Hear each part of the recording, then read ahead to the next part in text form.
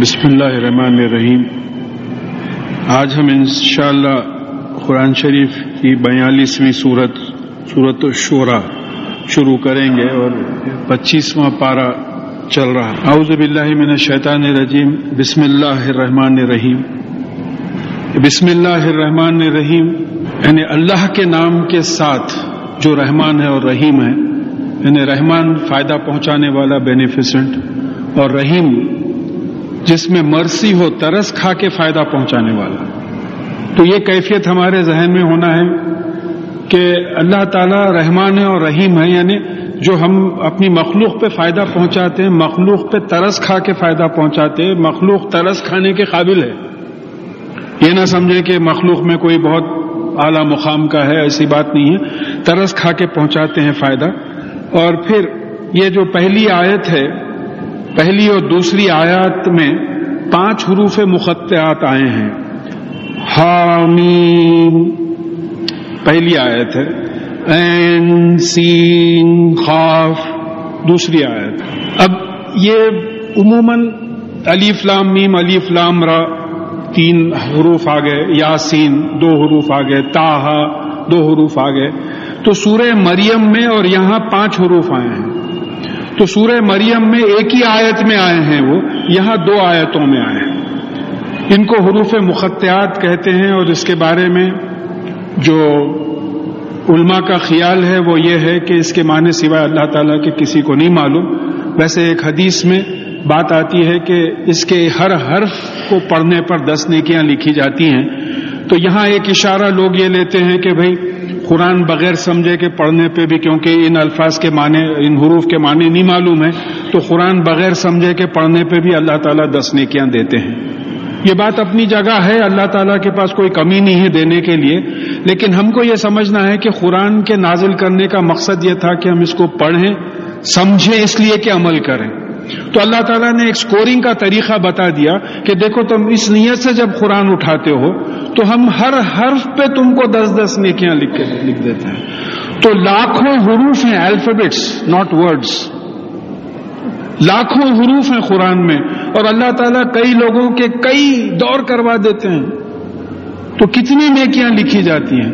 تو یہاں اگر ہم نیت یہ کر لیں کہ قرآن کو پڑھنا ہے سمجھنے کے لیے اور سمجھنا ہے عمل کرنے کے لیے, تو پھر وہ نیت کی نیکیاں الگ ہوگی کہ بھئی عمل کرنے کی نیت سے کوئی آدمی پڑھ رہا ہے قرآن. کذالک یوحی الیک والی الذین من قبلک اللہ العزیز الحکیم.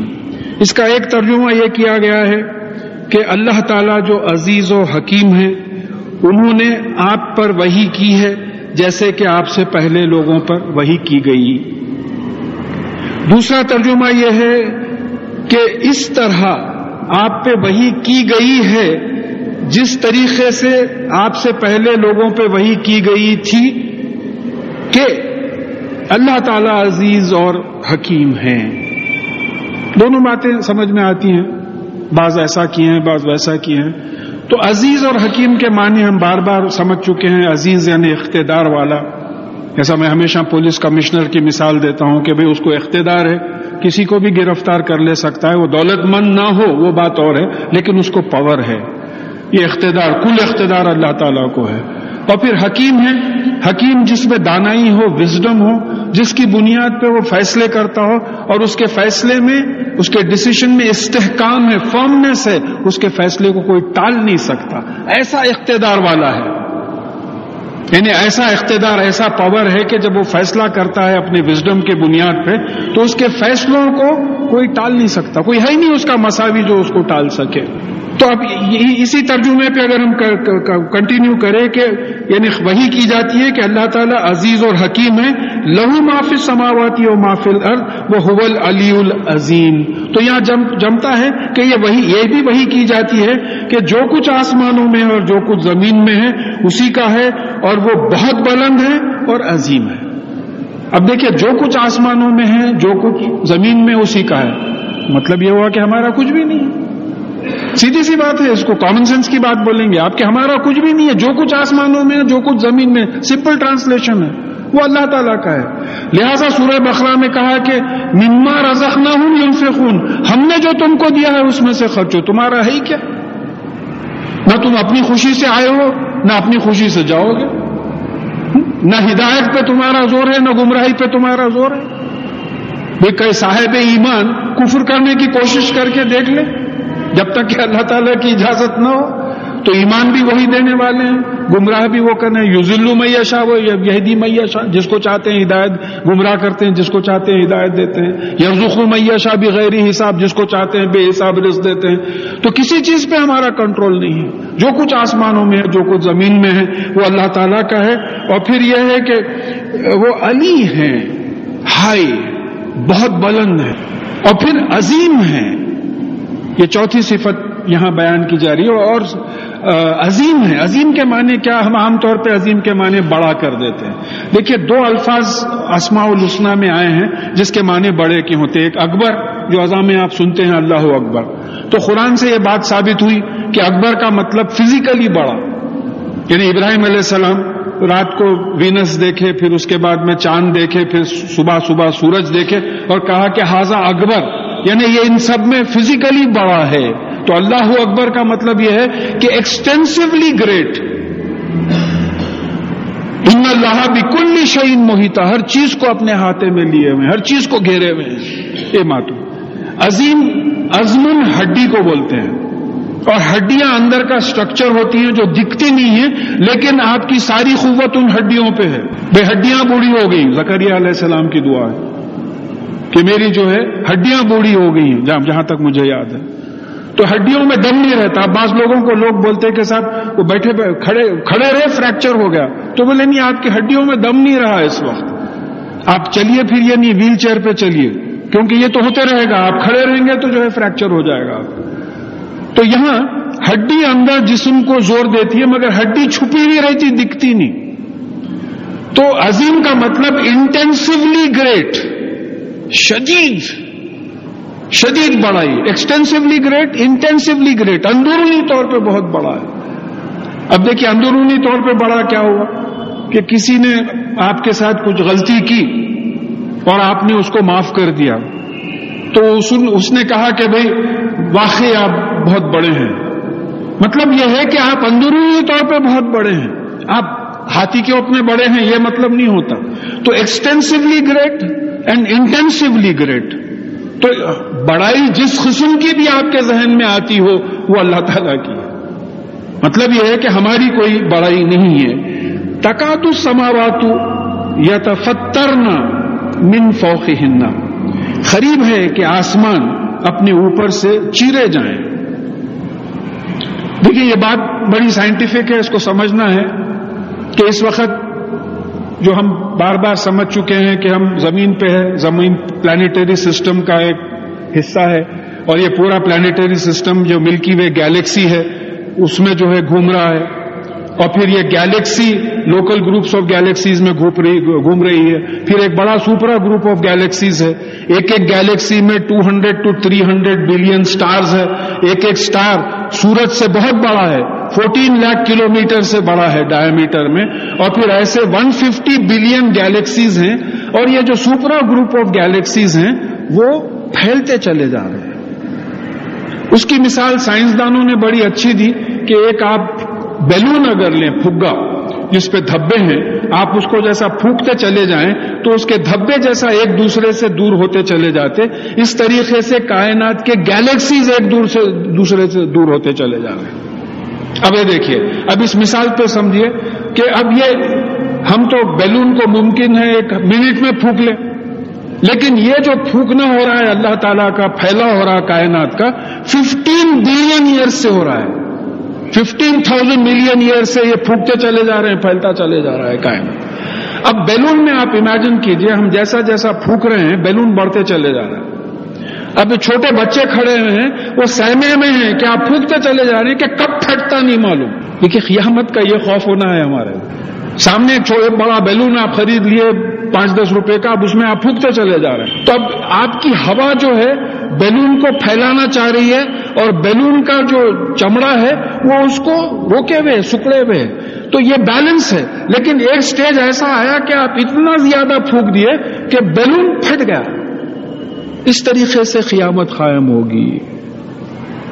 اس طریقے سے قیامت قائم. بیلون کی جو مثال دی گئی, تو وہ جو بچے سامنے کھڑے ہوئے ہیں وہ ڈر رہے ہیں کہ کب بیلون پھوٹتا نہیں معلوم, سب چمکے ہوئے ہیں. اس طریقے سے ہم کو قیامت کا خوف رکھنا چاہیے کہ نہیں معلوم. تو یہاں یہ جو بات آئی ہے یہ بڑا خاص ورڈ ہے سمجھنے کے لیے کہ یکادو, قریب ہے کہ, on the point of, almost, the skies are on the point of bursting. کبھی بھی قیامت قائم ہو سکتی. کیا سائنٹیفک بات ہے, اور یہ سائنسدان نے یہ مان لیا ہے کہ دیکھیے ایک گریوٹی ہے جو پورے گیلیکسیز کو کھینچ رہی ہے, ایک ویلوسٹی آف ایکسپینشن ہے جو پورے گیلیکسیز کو جو ہے دور پھینک رہی ہے. یہ دونوں میں بیلنس ہے. سورہ رحمان میں جس کا ذکر کیا گیا ہے, یہ دونوں میں بیلنس ہے. جس وقت گریوٹی بڑھ جائے گی کائنات پوری سمٹ کے ایک جگہ آ جائے گی. تو اشارہ تو قرآن میں یہی ہے کہ گریوٹی بڑھ جائے گی اور ساری کائنات ایک جگہ آ جائے گی. تو یہ عنقریب ہو سکتا ہے. اچھا, پھر اس کے بعد میں آلموسٹ کی جو بات آئی ہے, یہ تفسیر انشاءاللہ پھر آگے آیتوں میں بھی کام آئے گی. دیکھیے یہاں ایک بات یہ ہے کہ اب ہم کو ایک گیلیکسی کی روشنی تھوڑے دن پہلے پیپر میں آیا تھا کہ ایک ایسی گیلیکسی سے ملی جو 13 بلین مائلز دور تھی. یعنی وہ روشنی وہ گیلیکسی سے نکل کے 13 بلین ایئرز ہو گئے تھے, اب جا کے پہنچی. وہ اتنی دور ہے. وہ یہ ستارے چھوٹے چھوٹے اس واسطے دکھ رہے, 14 لاکھ کلومیٹرز کا ستارہ اتنا سر کا دکھ رہا آپ کو. لہذا وہ شاعر بول دیا twinkle twinkle little stars how are you wonder what you are, بول کے. اس کی سمجھ اتنی تھی. اور اقبال کی سمجھ یہ تھی کہ ستاروں سے آگے جہاں اور بھی ہیں, ابھی عشق کے امتحان اور بھی. یہ اقبال کی سمجھ تھی. تو یہ مومن کی جو اڑان ہوتی ہے قرآن کے انٹرپریٹیشن میں, تو یہ آپ سمجھیے کہ ہو سکتا ہے کہ یہ پھٹنا شروع ہو گیا ہے اور اس کی خبر ہم تک اب تک نہیں پہنچی. وہ خبر پہنچنے تک ہم نہیں رہیں گے یہاں. بھئی ہم یہاں شدید بیمار ہیں, آپ کے دوست کو معلوم ہوا, وہ خط لکھے کہ بڑا افسوس ہوا بھئی میرے فلانے دوست ڈاکٹر ہیں, ان کے پاس آپ جائیے, ان کا خط وہاں پوسٹ کریں یا ہمارا انتقال ہوگا. اب ہمارے انتقال کے بعد وہ خط پہنچا کہ بھئی فلانے ڈاکٹر بڑے اچھے ہیں, ان کے پاس جا کے علاج کریے. تو اس طریقے سے آپ قیامت کے سگنل کا انتظار کرتے رہیں گے, قیامت قائم ہو جائے گی. دیکھیے کس طریقے سے کوآرڈینیشن ہے قرآن کی آیات کے الفاظ میں, آیتوں میں بھی نہیں بول رہا ہوں, الفاظ میں اور سائنٹیفک جو ریزننگ ہے, جو لاجک ہے, جو سائنٹیفک فیکٹس ہے, اس میں کیسا کوآرڈینیشن ہے. ظاہر ہے خالق کائنات انفارمیشن سائنسدانوں سے زیادہ کریکٹ انفارمیشن دیں گے, ان سے بہتر کون انفارمیشن دے سکتا ہے. اور پھر کہا ہے کہ والملائکۃ یسبحون بحمد ربہم ویستغفرون لمن فی الارض اعلی ان اللہ هو الغفور الرحیم. اور ملائکہ جو ہے ظاہر تیار ہیں کہ اللہ تعالیٰ کی تسبیح کریں, اس کے ساتھ اس کی حمد کریں, اس کی تعریف کریں, اس کی پاکی بیان کریں. اس سے پہلے بھی بات آئی ہے کہ سبھا کا مطلب جو ہے مصروف رہنے کا بھی آتا ہے کہ یعنی فرشتے مصروف ہوں ان کے اللہ تعالیٰ کی ہم شکر ادا کرنے میں, اللہ تعالیٰ کی تعریف کرنے میں. اور جو زمین پر ہے ان کے گناہوں کی سزا سے اللہ تعالیٰ کی معافی مانگنے میں مصروف ہیں. اب اس کے انٹرپریٹیشن مجھے بھی سمجھ میں نہیں آیا کہ بھئی ایک جگہ سمجھ میں آیا کہ بھئی مومنین کی جو ہے ملائک معافی مانگیں گے. وہ بات سمجھ میں آتی ہے کہ فرشتے بھی ایمان لائے, ہم بھی ایمان لائے, سیم کیٹیگری. اسی لیے جو ہے وہ جو ہمدردی ہے اس میں جو ہے ایمان مان. یہاں تو یہ بات آ رہی ہے کہ سارے زمین والوں کے لیے جو ہے اللہ تعالیٰ سے حفاظت کی دعا کریں گے, سزا کی حفاظت, تکالیف کی حفاظت سے جو ہے دعا کریں گے, کیونکہ ظاہر ہے ان لوگوں کا علم زیادہ ہوگا ان چیزوں کا, دیکھ رہے ہوں گے وہ کیا حال ہو رہا ہے. اور اعلی جان لو, خبردار ہو جاؤ, بی ابیر ان اللہ هو الغفور الرحیم, بے شک اللہ تعالیٰ گناہوں سے حفاظت کرنے والا ہے, گناہوں کی سزا سے حفاظت کرنے والا ہے, کیونکہ وہ رحیم ہے, وہ ترس کھانے والا ہے. دیکھیں پورے اسماء الحسنی اگر آپ دیکھیں, ان کے لنکس, ان کے پیرز اگر دیکھیں تو بڑی معنی خیز پیرز ہیں. یعنی قریب اور مجیب دونوں ساتھ آئے. جواب دیتا ہے کیونکہ قریب ہے، آپ سے زیادہ قریب ہے. آپ دعا مانگنے سے پہلے اس کو معلوم رہتا ہے کہ آپ کیا مانگیں گے. ہم سے زیادہ وہ ہم سے قریب ہے. تو یہاں یہ بات آ رہی ہے کہ وہ غفور ہے، رحیم ہے. والذین اتخذوا من دونہ اولیاء اللہ حفیظ علیہم، اور وہ لوگ جو اللہ تعالیٰ کو چھوڑ کر دوسروں کو اپنا رکھوالا بنا لیے ہیں، گارڈین بنا لیے ہیں، نگران کار یا دوست بنا لیے ہیں، اللہ تعالیٰ ان پر حفیظ علیہم. حفیظ کا مطلب کیا ہے؟ اللہ تعالیٰ ان پہ نظر رکھے ہوئے، مانیٹر کر رہے ہیں اللہ تعالیٰ. دیکھیں حفیظ کے معنی سمجھنے کی کوشش کیجئے. ہم حفیظ کے معنی ہمیشہ حفاظت کے معنی میں لیتے، اردو میں جیسا پروٹیکشن کے معنی میں، یعنی نماز کی حفاظت کرو، سورہ بقرہ میں بات آئی. تو نمازوں کو مانیٹر کرو، دیکھو وقت پہ ہو رہی نہیں ہو رہی ہے، جیسا ہونا چاہیے ویسا ہو رہی ہے نہیں ہو رہی. نماز کی اور کیسا ہاؤ ول یو پروٹیکٹ نماز؟ نماز کی حفاظت اور مانیٹر کرنا پڑے گا. یہ معنی آپ کو آیت الکرسی میں نکل جاتے ہیں. وسیع کرسی السماوات والارض، اس کی جو کرسی ہے آسمان اور زمین پہ پھیلی ہوئی ہے. ولا یعودہ حفظہما، اور یہ دونوں کی حفاظت کرنا اس کو نہیں تھکاتا. کس سے حفاظت کرنا ہے؟ کون سی طاقت ہے جس سے حفاظت کرنا ہے اللہ تعالیٰ کو؟ وہ واحد طاقت ہے جس کے سامنے کوئی طاقت نہیں کھڑے رہ سکتی. تو یہاں معلوم ہو رہا ہے کہ آسمانوں اور زمین کو مانیٹر کرنا، ان کی نگران کاری کرنا، ان کی دیکھ بھال کرنا، ان پہ نظر رکھنا اللہ تعالیٰ کو تھکاتا نہیں. نہ ان کو نیند آتی ہے نہ اونگ آتی ہے. یہ تو ہم کو ضرورت ہے نیند کی، اللہ تعالیٰ کو اس کی ضرورت نہیں ہے. تو یہ لوگ جو اللہ تعالیٰ کو چھوڑ کر دوسروں کو پکارتے ہیں، ان پہ اللہ تعالیٰ نظر رکھے ہوئے ہیں. وما انت علیہم بوکیل، اور آپ ان کے انچارج نہیں ہیں، آپ ان کی وکالت مت کیجیے. دیکھیں بات صاف آ گئی. رسول کا کام کیا ہے؟ انما علیکم البلاغ وعلینا الحساب. آپ کا کام خالی پہنچا دینے کا ہے، ہمارا کام ہے حساب لینا. آپ جس کو چاہتے ہیں اس کو ہدایت نہیں دیتے. آپ جس سے محبت کرتے ہیں، محبت جس سے آپ کرتے ہیں، آپ اس کو ہدایت نہیں دے سکتے. میں جسے چاہتا ہوں اس کو ہدایت دیتا ہوں.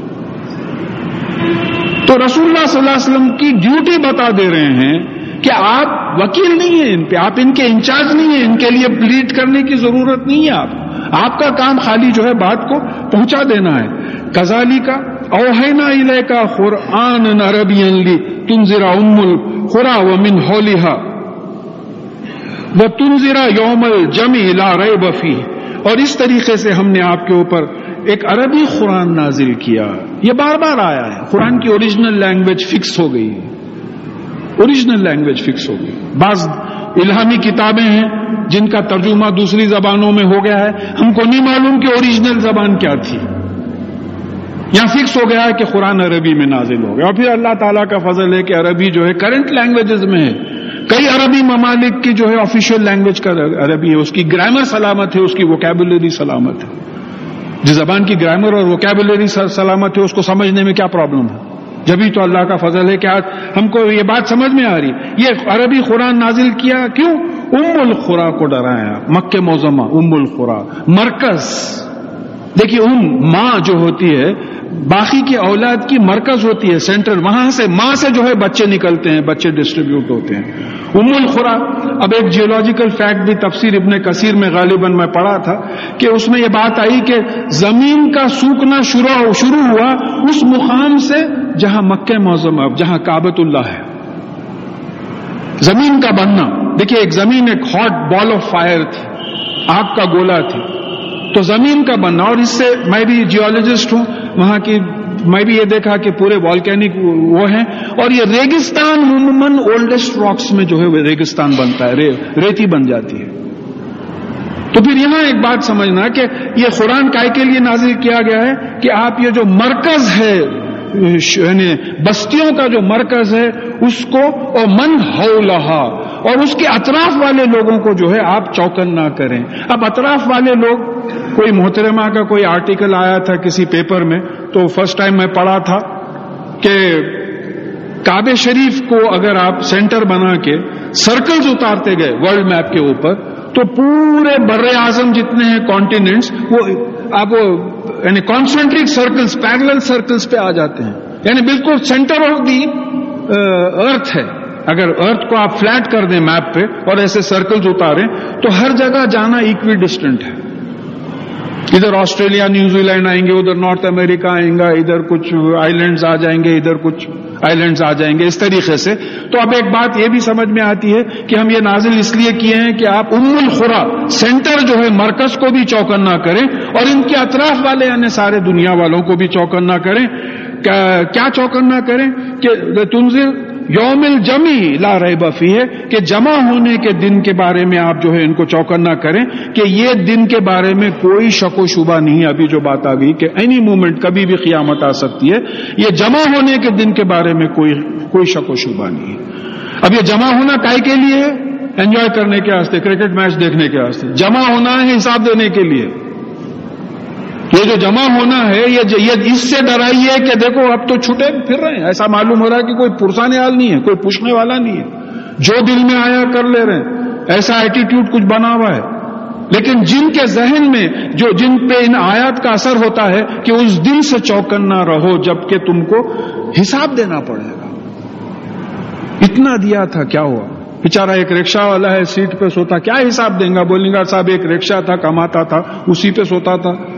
بڑے بڑے راجے مہاراجے سے زیادہ جو ہے گہری نیند سوتا تھا میں سیٹ پہ جو ہے سر رکھ کے. کیا حساب دوں گا میں؟ میرے پاس کیا ہے؟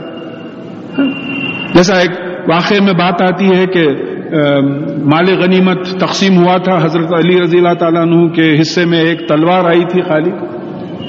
تو رسول اللہ صلی اللہ علیہ وسلم نے محسوس کیا کہ آپ پہ کچھ تھوڑا سا بار محسوس ہو رہا ہے چہرے پر. تو آپ نے تمام لوگوں سے کہا کہ اپنے جن کو جو مال غنیمت ملا ہے وہ آ کے مسجد نبوی میں کھڑے رہ کے حساب دیں. عربستان کی دھوپ, گرمی, نیچے گرم ریتی. اب لوگ آتے تھے بتاتے تھے یہ ملا یہ ملا ملا. ایک صحابی بتاتے بتاتے کیا ملا گرمی سے بے ہوش ہو کے گر گئے. اور حضرت علی رضی اللہ تعالیٰ عنہ آئے اور کہا کہ مجھے تلوار ملی, جا کے بیٹھ گئے. تو کہا کہ دیکھو یہ تو یہاں کا حساب ہے, قیامت میں کیا ہوگا جو تم کو دیا ہے, کیا کیا نہیں دیا ہے. آنکھ دی ہے, کان دی ہے, ناک دی ہے, زبان دی ہے, جسم دیا ہے, کھاتے پیتے ہیں, علم دیا ہے, خاندان دیا ہے, دولت دیا ہے, حفاظت دیا ہے, اللہ کا فضل ہے. کیا آپ شام تک گنتے بیٹھیے, آپ اللہ تعالیٰ کے احسانات نہیں گن سکیں گے. تو یہ جو ہے اس دن حساب کے دن سے جو ہے چوکن نہ کرانا ہے. اور پھر یہاں بتا دیا کہ فریقٌ فی الجنتی و فریقٌ فی السعیر, اور اس میں سے ایک فرقہ جنت کا ہوگا اور ایک فرقہ جو ہے بھڑکتی ہوئی آگ کا ہوگا. تو قرآن سے ثابت ہے کہ قیامت میں دو ہی فرقے ہوں گے. تو سورہ اعراف میں بعض لوگوں کو کنفیوژن ہوتا. وہ لوگ ایسے ہیں جو ابھی جنت میں داخل نہیں ہوئے ہیں, ہونے والے ہیں, مگر فرقے دو ہی رہیں گے اس میں, یا تو جنتی رہیں گے یا دوزخی رہیں گے. اب ہم لوگوں میں سے وہی ہے معاملہ, نہیں معلوم. میں یہاں بیٹھے ہیں, نہیں معلوم کتنے جنتی ہیں کتنے دوزخی ہیں, کیونکہ دلوں کی کیفیت پہ جو ہے فیصلے ہونے والے ہیں, نیتوں پہ فیصلے ہونے والے ہیں. پھر کہا کہ وَلَوْ شَاءَ اللَّهُ لَجَعَلَهُمْ أُمَّةً وَاحِدَةً وَلَكِنْ يُدْخِلُ مَن يَشَاءُ فِي رَحْمَتِهِ وَظَالِمُونَ مَا لَهُم مِّن وَلِيٍّ وَلَا نَصِيرٍ. اور اگر اللہ تعالیٰ چاہتے تو تم کو ایک امت بنا دیتے, سارے کے سارے مسلمان رہتے. ہم جس طریقے سے شریعت محمدی پہ ہوتے سارے کے سارے. سورہ یونس کی 99 اور 100 آیت میں بھی بات آئی, اس سے پہلے ہم غور کر چکے ہیں کہ اگر اللہ تعالیٰ چاہتا تو سب کو ایمان پہ جمع کر دیتا. تو کیا تم زبردستی کرو گے کہ یہ ایمان لائیں؟ یاد رکھو کہ کوئی میری اجازت کے بغیر ایمان نہیں لا سکتا. پھر سورہ مائدہ کی اس میں 48ویں آیت میں کہا گیا کہ ہم نے یہ مختلف مذاہب اس لیے بنائے ہیں تاکہ تم کو آزمائیں کون اپنی اوریجنل کتاب پہ عمل کر کے آگے کون بڑھتا ہے. دیکھیے ایفرو ایشین گیمز ہو رہے ہیں, کئی جگہ سے ٹیمز آئی, وہ کمپٹیشن دیکھنے میں مزہ آ رہا. فرض کیجئے کہ بھئی انڈونیشیا والے وہاں 100 میٹرز بھگا کے ٹائمنگ یہاں بھیج دیے, انڈیا والے بھگا کے ٹائمنگ یہاں بھیج لیے, نارتھ افریقہ والے بھگا کے وہاں 100 میٹرز ٹائمنگ یہاں بھیج لیے. اب پوروں کے ٹائمنگز دیکھ کے آپ بول رہے ہیں انہوں فرسٹ ہے, کیا مزہ آئیں گا اس میں؟ ارے مزہ تو جب آتا جب سب پورے ایک میدان میں ہوں, تو جب کمپٹیشن کا مزہ آتا. تو یہ اتنے مذاہب جو رکھے ہیں، یہ کمپٹیشن ہے کہ اللہ تعالیٰ دیکھ رہا ہے کہ کون اس کی کتاب پر بغیر اس کو تبدیل کرے ہوئے اس پہ عمل کر رہا ہے. یہ کمپٹیشن کے لیے اتنی مذاہب رکھے ہیں. ہر چیز کی وجہ جو ہے اللہ تعالیٰ بتا دیے ہیں اور کہا کہ ولیکن، اور اگر جس کو وہ چاہتا ہے اپنی رحمت میں داخل کرتا ہے. مختلف مذاہب رکھے ہیں لیکن جس کو وہ چاہتا ہے اپنی رحمت میں داخل کرتا ہے. مطلب یہ ہے کہ اس کو ہدایت دیتا ہے، اس کو سیدھے راستے پہ لگا دیتا ہے. وَالظَّالِمُونَ مَا لَهُم مِّن وَلِيٍّ وَلَا نَصِيرٍ. اور جو ظالم ہیں، کافر ہیں، جو زیادتی کرتے ہیں، اللہ تعالیٰ کے احکامات کو نہیں مانتے، حدود توڑ کے نکل جاتے ہیں، ان کے لیے نہ کوئی نگران کار ہوگا، نہ کوئی گارڈین ہوگا، نہ کوئی دوست ہوگا اور نہ کوئی مددگار ہوگا. کوئی نہیں ہوگا. چیخیں گے، چلائیں گے، پکاریں گے، دوزخ کی بھی آواز آئے گی، آگ کی آواز آئے گی، مگر کوئی ہیلپ نہیں کر سکے گا. دوزخ کے داروغہ کو پکاریں گے کہ بھئی وہ سنڈے کی عادت تھی، ایک دن کے واسطے اللہ تعالیٰ کو بولو، ایک دن سنڈے کی ہالیڈے دلا دو. سنڈے بھی نہیں ہے، سنڈے منڈے کچھ بھی نہیں ہے. تو یہ معاملہ ہوگا دوزخی. ام اتخذوا من دونه اولیاء فاللہ هو الولی وهو یحیی الموتى. کیا انہوں نے اللہ تعالیٰ کے سوا دوسروں کو اپنا گارڈین، اپنا نگرانی کرنے والا، اپنی دیکھ بھال کرنے والا بنا دیا؟ تو اللہ تعالیٰ وہی ہے جو رکھوالی کرنے والا ہے. وہ ہوا یحیی الموتى، اور وہی مردوں کو زندہ کرتا ہے. وہ ہوا علی کل شیء قدیر، اور وہ ہر چیز پہ قدرت رکھتا ہے، ہر چیز پہ قدرت رکھتا ہے. دیکھیے اب یہاں یہ دو تین الفاظ سمجھنے کے ہیں. وہ ہوا یحیی الموتى، اور وہی مردوں کو زندہ کرتا ہے. غالباً پچھلے اتوار پہ بات آ گئی، گزر چکی تھی کہ جو ہے انسان کے جسم کو مٹی کھا جاتی ہے، جلا دیتی ہے، مچھلیاں کھا جاتے ہیں، سب ہو جاتا ہے، لیکن ایک ریڑھ کی ہڈی کے نیچے کا حصہ ہے جو خراب نہیں ہوتا. جیسا پلین میں بلیک باکس خراب نہیں ہوتا، اس طریقے سے وہ ریڑھ کی ہڈی کے نیچے کا حصہ خراب نہیں ہوتا. تو قیامت کے دن بارش برسائیں گے اللہ تعالیٰ، اور اس بارش کے ذریعے یہ ریڑھ کی ہڈی سے انسان ایسے اگیں گے جیسا کہ جھاڑ اگتا ہے. مثال بھی دیا، کذالک النشور، جیسا بیج پیرتے ہو، ڈیڈ سیڈ پیرتے ہو، اس میں پورا جینیٹک پروگرام ہے. اس میں وہ آپ پانی بارش ہوتے جو ہے وہ سیڈ اپنے آپ کو پھاڑتا ہے، نکلتا ہے، اس سے جھاڑ نکلتا ہے، اس سے ویسے ہی پھل نکلتے ہیں. اس طریقے سے آدمی نکلیں گے. تو اب اس کی مثال میں پچھلی دفعہ بھی دیا تھا. میں یہ مثال ریپیٹ اس لیے کرتا ہوں کہ بات سمجھ میں آتی ہے اچھی طریقے سے کہ بھئی آپ کہ اللہ تعالیٰ مردوں کو کیسا زندہ کریں گے. ہماری ہڈیاں گل گئی، گوشت ادھر ادھر بکھر گیا. ایک قبرستان میں اتنا کراؤڈڈ ہے کہ ایک دوسرے کے گوشہ مل گئے. بھئی وہ کیڑے کھا کے ادھر چلے گئے، وہ کیڑے مر گئے، ان کا گوشت ادھر آ گیا پورے.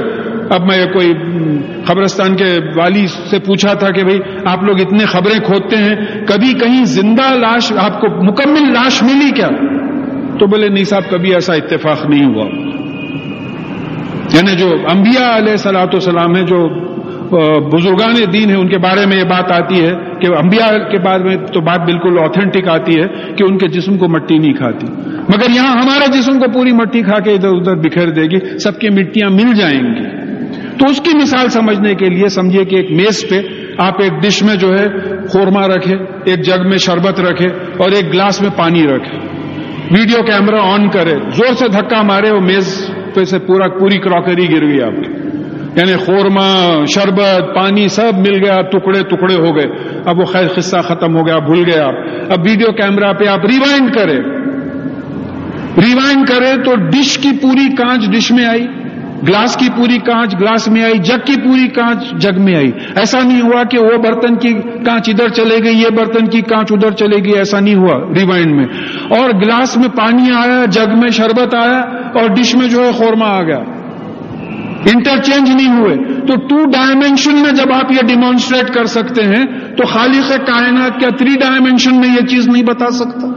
یہ آیات ہیں اللہ تعالیٰ کی، ان کے ذریعے سمجھنے کی کوشش کیجئے کہ جب ایک بالکل آرڈنری انسان اس قسم کی چیزیں کر سکتا ہے تو اللہ تعالیٰ کی قدرت سے کیا بات بعید ہے. پھر کہا کہ وَهُوَ عَلَى كُلِّ شَيْءٍ قَدِيرٌ، اور وہ ہر چیز پہ قدرت رکھتا ہے.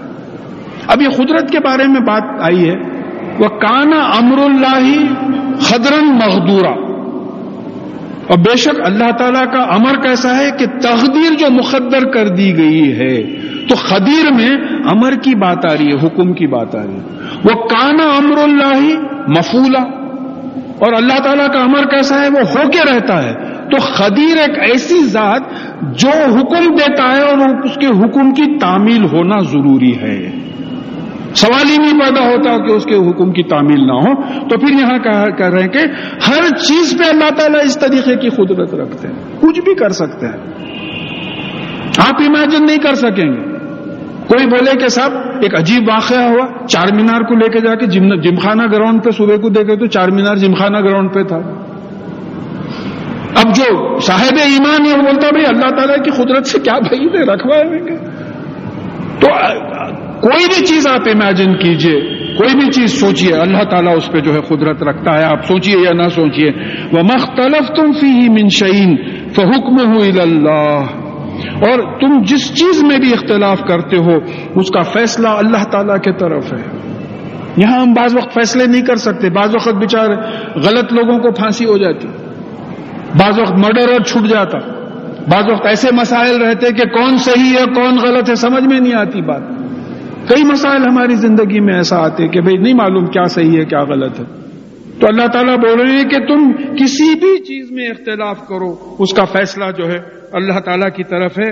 ذالکم اللہ ربی علیہ توکلت، یہ ہے اللہ میرا پالنے والا. اللہ کو پہچانو کون ہے، یہ ہے اللہ میرا پالنے والا، اسی پہ میں بھروسہ کرتا ہوں. علیہ توکلت. اب بھروسہ بولے تو ہاتھ پہ ہاتھ رکھ کے بیٹھے ہوئے تھے رسول اللہ صلی اللہ علیہ وسلم. آپ اگر سیرت پڑھے تو معلوم ہوگا کہ اتنی کوشش نہ کوئی کی تھی، نہ کسی نے کی تھی، نہ کرے گا. جتنی کوشش رسول اللہ صلی اللہ علیہ وسلم نے دین کو پھیلانے میں کی ہے اتنی کوشش نہ کسی سے ہوئی ہے نہ کسی سے ہو سکتی ہے. نبوت ہی ختم ہو گئی، اب ہونے کی کیا بات ہے.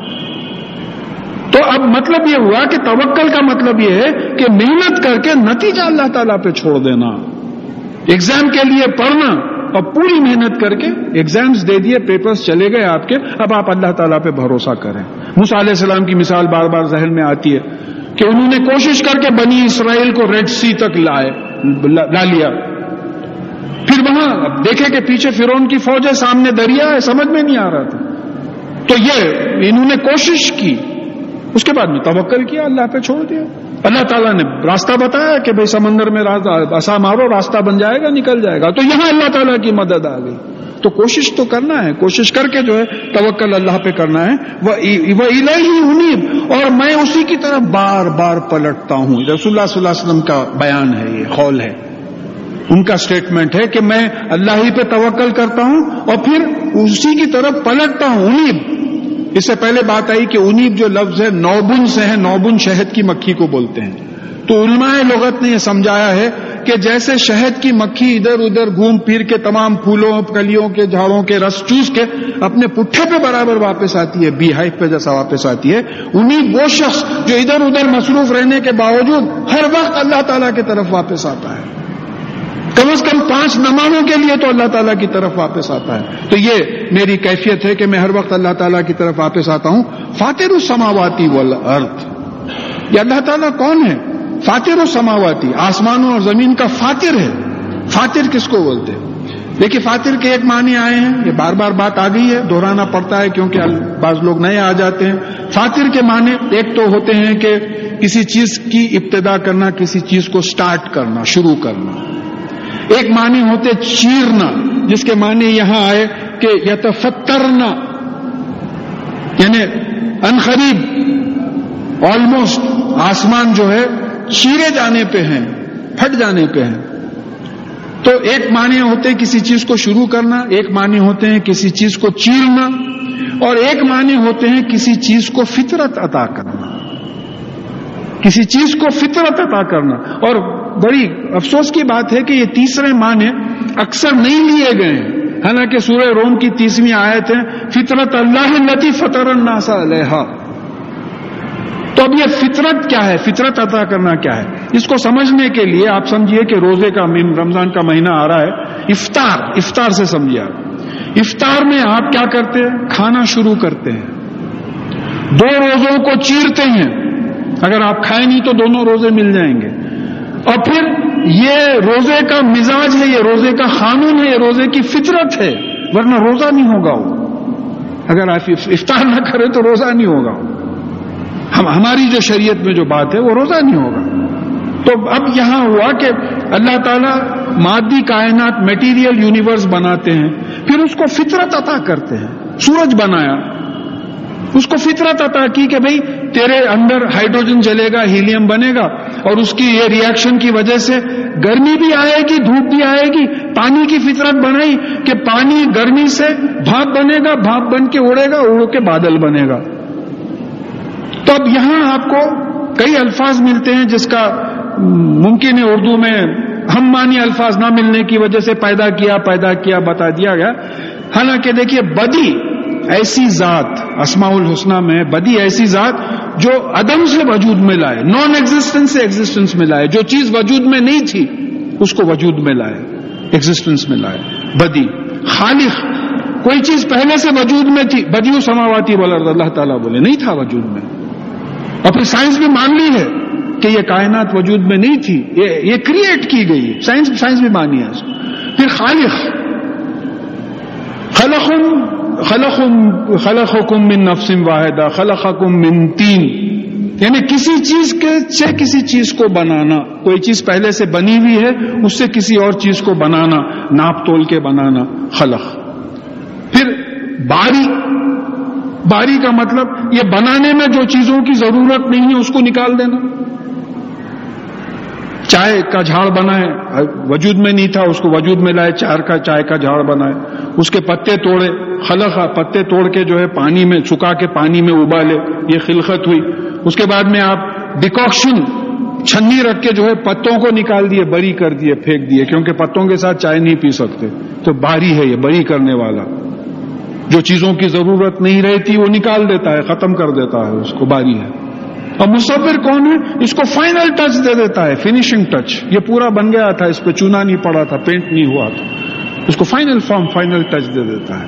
اب یہ تمام چیزیں جو بناتا ہے تو پھر ہر چیز میں فطرت عطا کر دیتا ہے کہ کون سی چیز کیسا بہیو کرے گی، جس کو ہم تقدیر بھی بول لیتے ہیں بازو کہ بھئی یہ میری فطرت میں ہے، یہ this is my nature, I am helpless.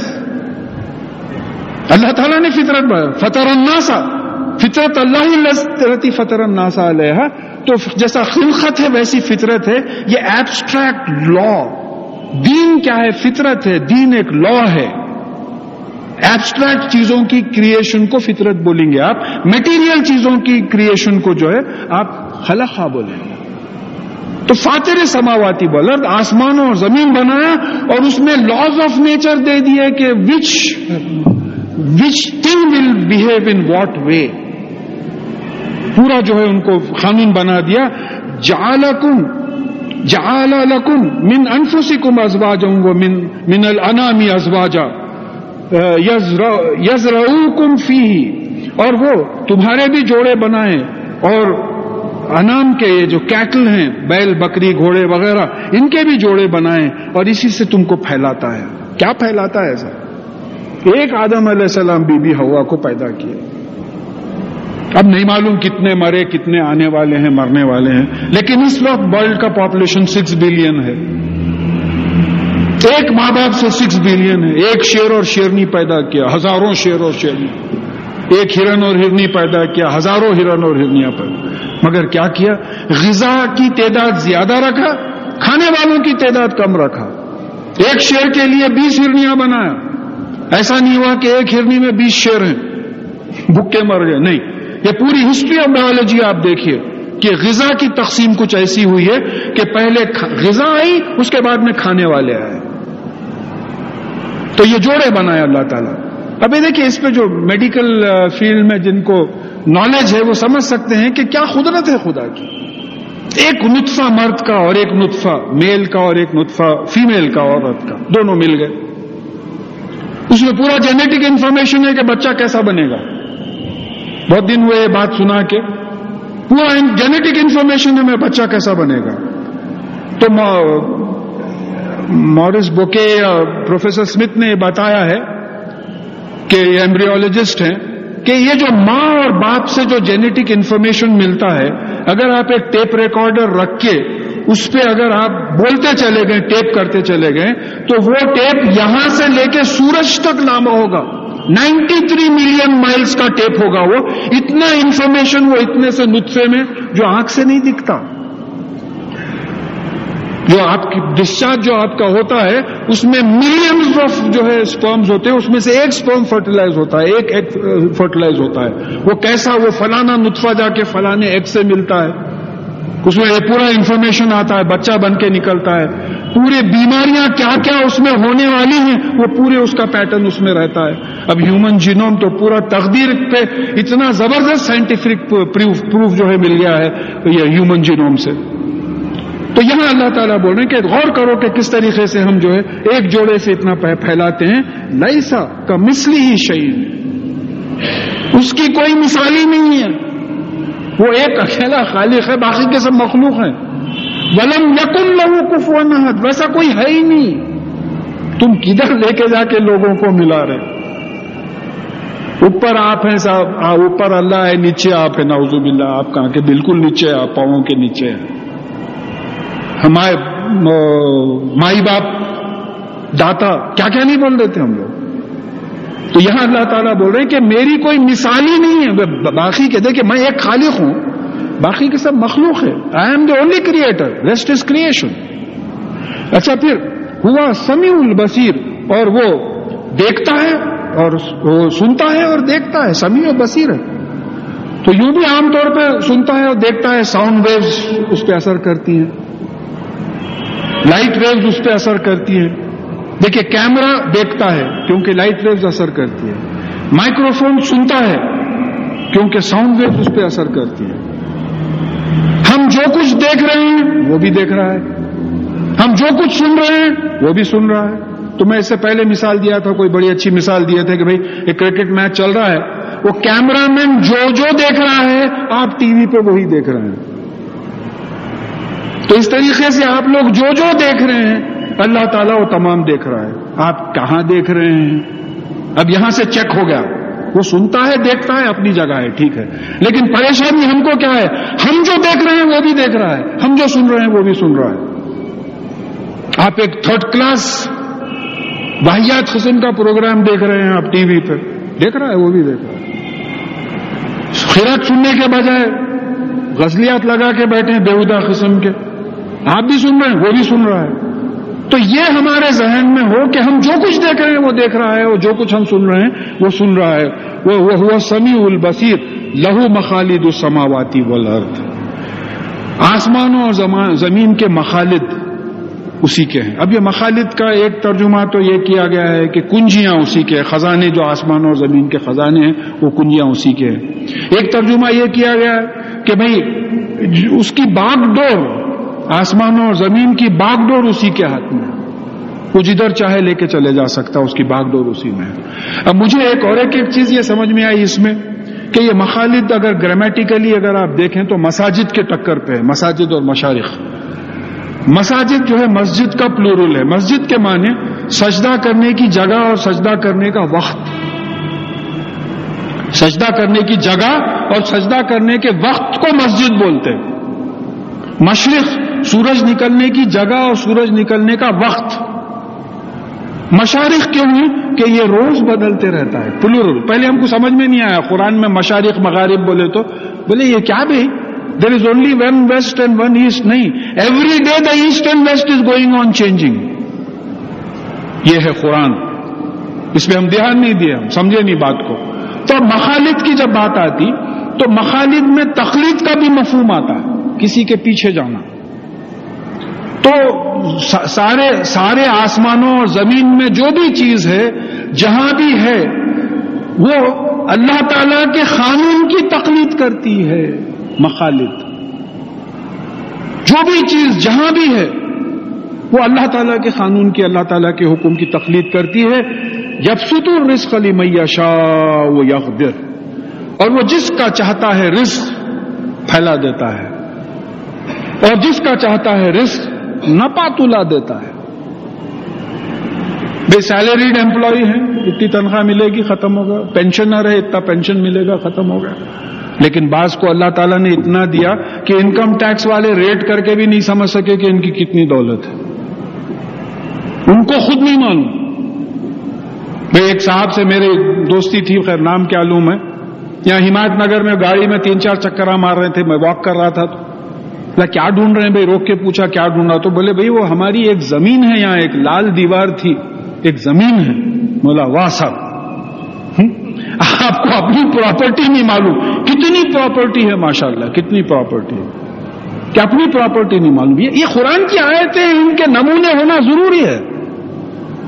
دیکھیے یہ فیکچوئل ہے، یہ کتاب، یہ تھیوریٹیکل کتاب نہیں ہے، یہ فلسفی نہیں ہے. یہ تو یہ نمونے اللہ تعالیٰ نے بنائے ہیں کہ بعض کو اتنا دیا ہے کہ وہ حساب ہی نہیں کر سکتے، بعض کو نفع تلا دیا ہے، اور کہا کہ انہ بکل شیء علیم، اور اس کو پورا علم ہے، ہر چیز کا علم ہے، کس کو کتنا دینا ہے. مجھ کو بہت زیادہ دیتا تو یہاں کے بجائے نظام کلب میں بیٹھا ہوا رہتا ہوں. اگر کسی کو کم دیتا تو وہاں کے بجائے یہاں بیٹھا ہوا رہتا ہوں. دیکھیے ایک بات ہے، جب پڑھتی ہے اوپر سے تو اللہ یاد آتا ہے، اس سے پہلے بھی ہم پڑھ چکے ہیں، آگے بھی بات آ رہی ہے. تو یہاں ہمارے ذہن میں یہ رہنا ہے کہ right now there couldn't have been anything better what is going on in me. اس وقت جو میری جو کیفیت ہے، اس سے بہتر کیفیت نہیں رہ سکتی تھی. میں نہیں سمجھ رہا ہوں میرے لیے بڑی بری کیفیت ہوتی تھی وہ. سورہ کہف میں بات آ گئی کہ دیکھنے کے لیے تو کشتی ٹوٹ گئی، لیکن اگر وہ کشتی کا ایک چکلا نہیں نکلا ہوتا تو پھر وہ بادشاہ وہ کشتی لے لیتا. اگر وہ بچے کو قتل نہیں کرتے خضر علیہ السلام تو بچہ اپنے والدین کو دوزخی بنا دیتا. تو ہم کو جو ہے سامنے وجہ سمجھ میں نہیں آتی، لیکن یہ سمجھنا ہے کہ جو کچھ ہماری زندگی میں ہے وہ اس سے بہتر نہیں ہو سکتا تھا، کیونکہ اللہ تعالیٰ جو ہے بکل شیء علیم. شرع لکم من الدین ما وصى به نوح والذی اوحینا الیک وما وصینا به ابراہیم وموسیٰ وعیسیٰ. اور ہم نے تم لوگوں کو وہی دین کا وہی راستہ بتایا ہے جس کی ہم نے نوح علیہ السلام پہ وحی کی تھی، اور پھر محمد صلی اللہ علیہ وسلم آپ پہ وحی کی، اور پھر جس کی وصیت ہم نے ابراہیم علیہ السلام پہ کی تھی اور موسیٰ علیہ السلام پہ کی تھی. یہ پوروں کی وحی ایک ہی تھی. دیکھیے کیا بات تھی، یہ پوروں کا دین ایک ہی تھا، آدم علیہ السلام سے لے کے محمد رسول اللہ صلی اللہ علیہ وسلم تک. اور پھر قرآن سے یہ بات ثابت ہے کہ کوئی قوم ایسی نہیں ہے جس میں ہم نے رسول نہیں بھیجے ہیں. تو پورے رسولوں کا دین قرآن سے ثابت ہے کہ ایک ہی ہے. عیسیٰ علیہ السلام نے بھی کہا کہ مسلمان کی بات کی، اور موسیٰ علیہ السلام نے بھی بات کی. تو یہ سب مسلمین تھے، صالحین تھے.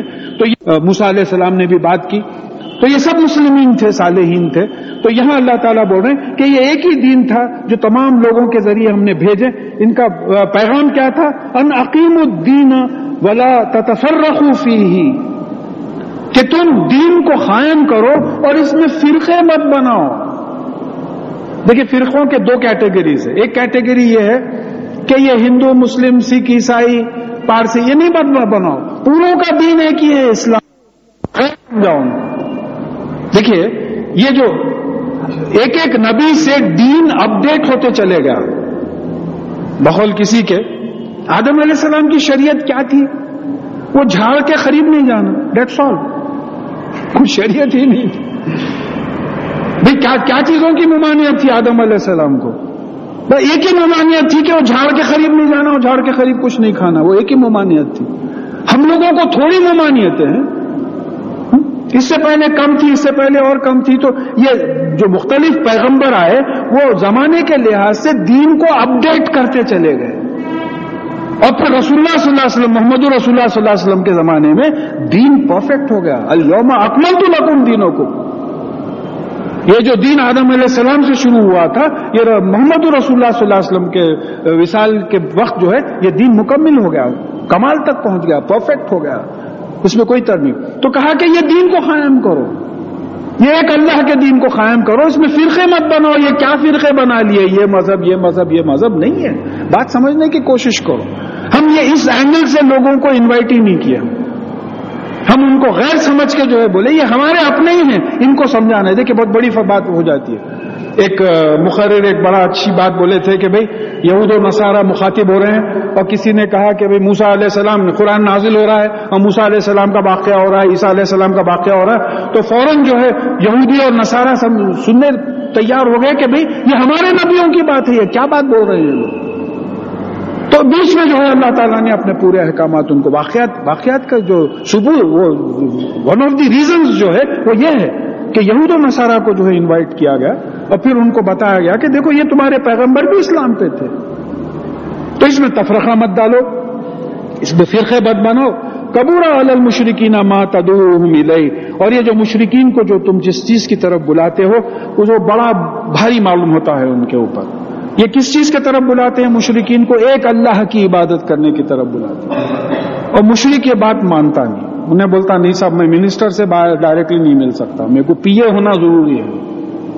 اب منسٹر صاحب بول رہے ہیں ایاک نعبد و ایاک نستعین، کہ ہم آپ سے قبولوا رہے ہیں کہ ہم آپ کی ہی عبادت کرتے ہیں، آپ سے ہی مانگتے ہیں، اور بول رہے ہیں کہ مانگنے والا جب مانگتا ہے تو میں اس کا جواب دیتا ہوں، میں قریب ہوں، سننے والے سے بھی زیادہ قریب ہوں میں. تو یہ مشرک جو ہے یہ نہیں آئیں گے ایک اللہ کی دعوت پہ، ان کو بہت تکلیف معلوم ہوتی ہے. اللہ یجتبی الیہ من یشاء ویہدی الیہ من ینیب، اور اللہ تعالیٰ اپنے لیے جس کو وہ چاہتا ہے چن لیتا ہے اور انہی لوگوں کو ہدایت دیتا ہے جو بار بار اس کی طرف پلٹتے ہیں، انہی کو کوئی رغبت ہی نہیں ہے، کوئی انٹرسٹ ہی نہیں ہے، کوئی انکلینیشن ہی نہیں ہے دین کی طرف، بالکل چھوٹے میں ہیں. تو جو بار بار اس کی طرف پلٹتے ہیں ان کو راستہ دکھاتا ہے. بھئی دین میں آنے کے بعد بھی کئی غلطیاں کرتے ہیں، ہدایت کا مطلب کیا ہے؟ صحیح راستہ بتاتے ہیں اللہ تعالیٰ. اور پھر وما تفرقوا الا من بعد ما جاءهم العلم بغيا بينهم، اور انہوں نے جو فرقے بنا لیے یہ علم آنے کے بعد، یعنی دوسری کتابیں آنے کے بعد آپس کی دشمنی اور سرکشی کی وجہ سے انہوں نے ایسا کیا. انا کی کوشش نہیں صاحب، اب ہمارے دین سے تو ہم ہٹے. ارے باپ دادا کے ٹریڈیشنز کو نہیں چھوڑے جو لوگ، باپ دادا کے، ہماری بات کر رہا ہوں میں، باپ دادا کے ٹریڈیشنز کو جو نہیں چھوڑے تو اپنے دین کو کہاں سے چھوڑتے تھے؟ بھئی موسیٰ علیہ السلام آ گئے، ظاہر ہے ان کی کتاب لیٹسٹ ہو گئی. جب داؤد علیہ السلام آ گئے ان کی کتاب لیٹسٹ ہو گئی، عیسیٰ علیہ السلام آ گئے ان کی کتاب لیٹسٹ ہو گئی، پھر محمد رسول اللہ صلی اللہ علیہ وسلم آ گئے ان کی کتاب جو ہے لیٹسٹ ہو گئی، کرنٹ افیئرس کی کتاب ہوگی. تا قیامت کوئی چینجز نہیں آئیں گے اس میں. تو جیسا بعض بزرگ جو ہے اپنی تقاریر میں بولتے ہیں کہ بھئی وہ بچہ چھوٹا تھا خمیس پہنتا تھا، ذرا بڑا ہوا خمیس چھوٹا ہوا، بڑا خمیس سلانا پڑا، پھر بڑا خمیس سلانا پڑا، اس کے بعد میں ایک ایسی سائز پہ آ گیا کہ اب ایک خمیس کئی برس چل سکتا ہے آپ ٹیریلین یا ٹیریکاٹ کا خریدنے. تو یہ تا قیامت جو ہے یہ کتاب جو ہے واجبی رہے گی. تو اب کہا کہ جو ہے یہ فرقے کس نے بنائے؟ یہ آپس کی انام ہے. اب دیکھیے دو باتیں ہوں گی کہ آدم علیہ السلام سے لے کے محمد رسول اللہ صلی اللہ علیہ وسلم تک تا قیامت ایک ہی دین ہے اسلام، اس میں کئی مذاہب بنا لیے. چلیے ہمارے دین میں 73 فرقے بنا لیے. ایک صاحب مجھے ایک کتاب لا کے دی اردو میں، بہت دن پہلے کی بات ہے، اسلام کے 73 فرقے. صاحب ذرا اس کا انگریزی میں ترجمہ کر دیں. مولا کیوں دوزخ میں ڈلوا رہے ہیں آپ مجھے؟ یہ بہتر ہے نہ پڑھیں، لوگ بہتر ہے نہ پڑھیں، اس کی کیا پبلش. تو ہم اسی میں پڑ گئے، ایسی چیزوں میں پڑ گئے. اب وہ فرقے ہو گئے، تو صحیح میں صحیح. بھائی صحیح تو وہی ہے جو قرآن اور حدیث پہ ہے، سیدھی سی بات ہے، سیدھی سی بات ہے. اب وہ اماموں کی بھی جو چکر ہے، تو ایک وکیل صاحب نے بڑی اچھی حجت پیش کی کہ بھئی حضرت ابو حنیفہ، حضرت ابو بکر صدیق رضی اللہ تعالیٰ عنہ حنفی تھے، شافعی تھے، شیعہ تھے، سنی تھے، کیا تھے؟ یہ بات کی پیداوار ہے جس کو دین سے کوئی تعلق نہیں ہے. ان بزرگوں نے کوشش کی تھی کہ بھی ایک یونیفارمٹی پیدا ہو جائے. تو پھر تفرقہ مت ڈالو دین میں، فرقے مت بنو. آپ سے اگر کوئی پوچھے تو آپ یہی کہو کہ میں مسلمان ہوں. ایک صاحب مجھے لیٹر لکھ کے پوچھے، میرے نام کے ساتھ میر ہے، میر انیس الدین. تو ایک صاحب لیٹر لکھ کے پوچھے بھائی آپ کا عقیدہ کیا ہے؟ میں جب تک مجھے نہیں معلوم تھا، بڑی معصومیت تھی نام کے اوپر، تو بولے نہیں آپ کے نام میں میر ہے. ارے مارمڈیوک پیکٹھول ٹرانسلیٹ کرا تو آپ کو اعتراض نہیں ہوا، اسلام قبول کرے وہ. تو یہ ہم لوگوں کے پاس یہ کوشش ہی نہیں ہونا ہے فرقہ بندی کرنے کی، یہ ایک ہی دین پہ، ایک ہی اسلام پہ رہنا ہے. وَلَوْلَا كَلِمَةٌ سَبَقَتْ مِنْ رَبِّكَ إِلَىٰ أَجْلٍ مُّسَمًّى لَخُزِيَ بَيْنَهُمْ. اور اگر اللہ تعالیٰ کی طرف، آپ کے پالنے والے اللہ تعالیٰ کی طرف سے کوئی حکم مہلت دینے کا پہلے سے نہیں ہو جاتا، مقرر وقت نہیں ہوتا، تو ان لوگوں میں فیصلہ کر دیا جاتا. ہر آدمی کا فیصلہ دھنا دھن کرتے چلے جا رہے ہیں، نہیں. قیامت کے دن یہ پوروں کا فیصلہ ہو، جمع ہو رہا، ریکارڈ ہو رہا، کہیں نہیں جا رہا، سب لکھا ہوا ہے. ان الذین اورثوا الکتاب من بعدہم لفی شک منہ مریب. اور وہ لوگ جو ان کے بعد کتاب کے وارث بنے، یعنی توریت اور انجیل کے وارث بنے، ان لوگ جو ہے اس کتاب سے ایک شک میں پڑے ہوئے ہیں جو ان کو الجھن میں ڈالا ہوا ہے. کس کتاب سے؟ یا تو ہو سکتا ہے کہ انہی کی کتاب سے الجھن میں پڑے ہوئے ہیں، یا یہ ہو سکتا ہے کہ قرآن کی وجہ سے الجھن میں پڑے ہوئے ہیں کہ بھئی کس کو مانیں ہم. پہلے کی کتابوں میں ترمیم کچھ چینجز ہو گئے، یہ کتاب جو ہے فائنل ہے، تو ان کو کوئی ایک شک پیدا ہو گیا ہے کہ کون سی بات صحیح ہے، کون سی کتاب صحیح ہے، کتاب صحیح ہے یا نہیں ہے، شک پیدا ہو گیا ہے، جس کی وجہ سے الجھن میں پڑے ہوئے ہیں. تو اب ان کے تین کیفیات ہیں. ایک جو ہے ان میں فرقے بن گئے ہیں، ایک شک میں ہے اور ایک الجھن میں ہے. تو اللہ تعالیٰ یہاں بتا رہے ہیں فَلِذَالِكَ فَدُوا. تو ان تفرقوں کو مٹانے کے لیے، اس شک کو دور کرنے کے لیے، اس الجھن کو سلجھانے کے لیے آپ ان کو بلاؤ، دعوت دو. کیا دعوت دو؟ وَاسْتَقِمْ كَمَا أُمِرْتُ. اور آپ قرآن پہ ویسے ہی قائم رہیے جیسا کہ آپ کو حکم دیا گیا ہے، لہذا دوسروں کو بھی ویسی قائم کرنا ہے. اور پھر وَلَا تَتَّبِعْ أَهْوَاءَهُمْ. اور ان کی خواہشوں کی پیروی مت کیجیے. یہ خواہشوں کی پیروی کیا ہے؟ پورا کلچر جو کاپی ہو رہا ہے اس وقت بقول کسی کے، بھئی کھانے پینے سے لے کے غلاظت نکالنے تک بھی ہم ویسٹرن قوموں کی تقلید کر رہے ہیں. ہر چیز میں تقلید ہو رہی ہے. ہماری آئیڈیالوجی، ایک صاحب بچوں کو بڑی لبرٹی دے دیے تھے. میں ایسے ہی بولا بھائی تھوڑا چیک رہنا چاہیے، بولے تو بولے نہیں آپ کو معلوم ہے ویسٹ میں کیا ہو رہا ہے. دونوں چھوڑ گئے بچے. ریزن کیا ہے؟ ماحول ویسا نہیں ہے. پھر آپ کو قرآن اور حدیث کے مطابق بچوں کی برنگنگ اپ کرنا ہے، ویسٹ کے مطابق نہیں کرنے کا ہے.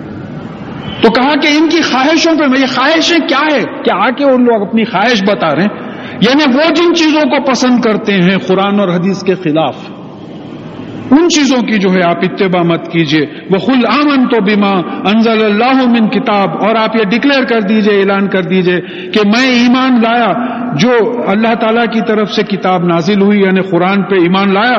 وَأُمِرْتُ لِأَعْدِلَ بَيْنَكُمْ. اور مجھے حکم ہوا ہے کہ میں تم لوگوں میں انصاف کروں. اللَّهُ رَبُّنَا وَرَبُّكُمْ. اللہ تعالیٰ ہمارا بھی پالنے والا ہے، تمہارا بھی پالنے والا ہے. کیا کمپرومائزنگ اسٹیٹمنٹ ہے؟ دیکھیں بھائی، وہی بارش کا پانی میں بھی پیتا ہوں، آپ بھی پیتے ہیں، آپ کسی بھی مذہب سے تعلق رہو. وہی راشن کی دکان سے آپ بھی غلہ لیتے ہیں، میں بھی غلہ لیتا ہوں. بازو گھر ہیں، آپ بھی وہی ہوا سونگتے ہیں، ہم بھی وہی ہوا سونگتے ہیں. تو دعوت کا طریقہ بتایا جا رہا ہے، پہلے اپنا بناؤ، اس کے بعد میں دعوت دو. تم غلط ہے بول کے دعوت دینے جائیں گے تو انہیں دعوت کو کیسے آئیں گے؟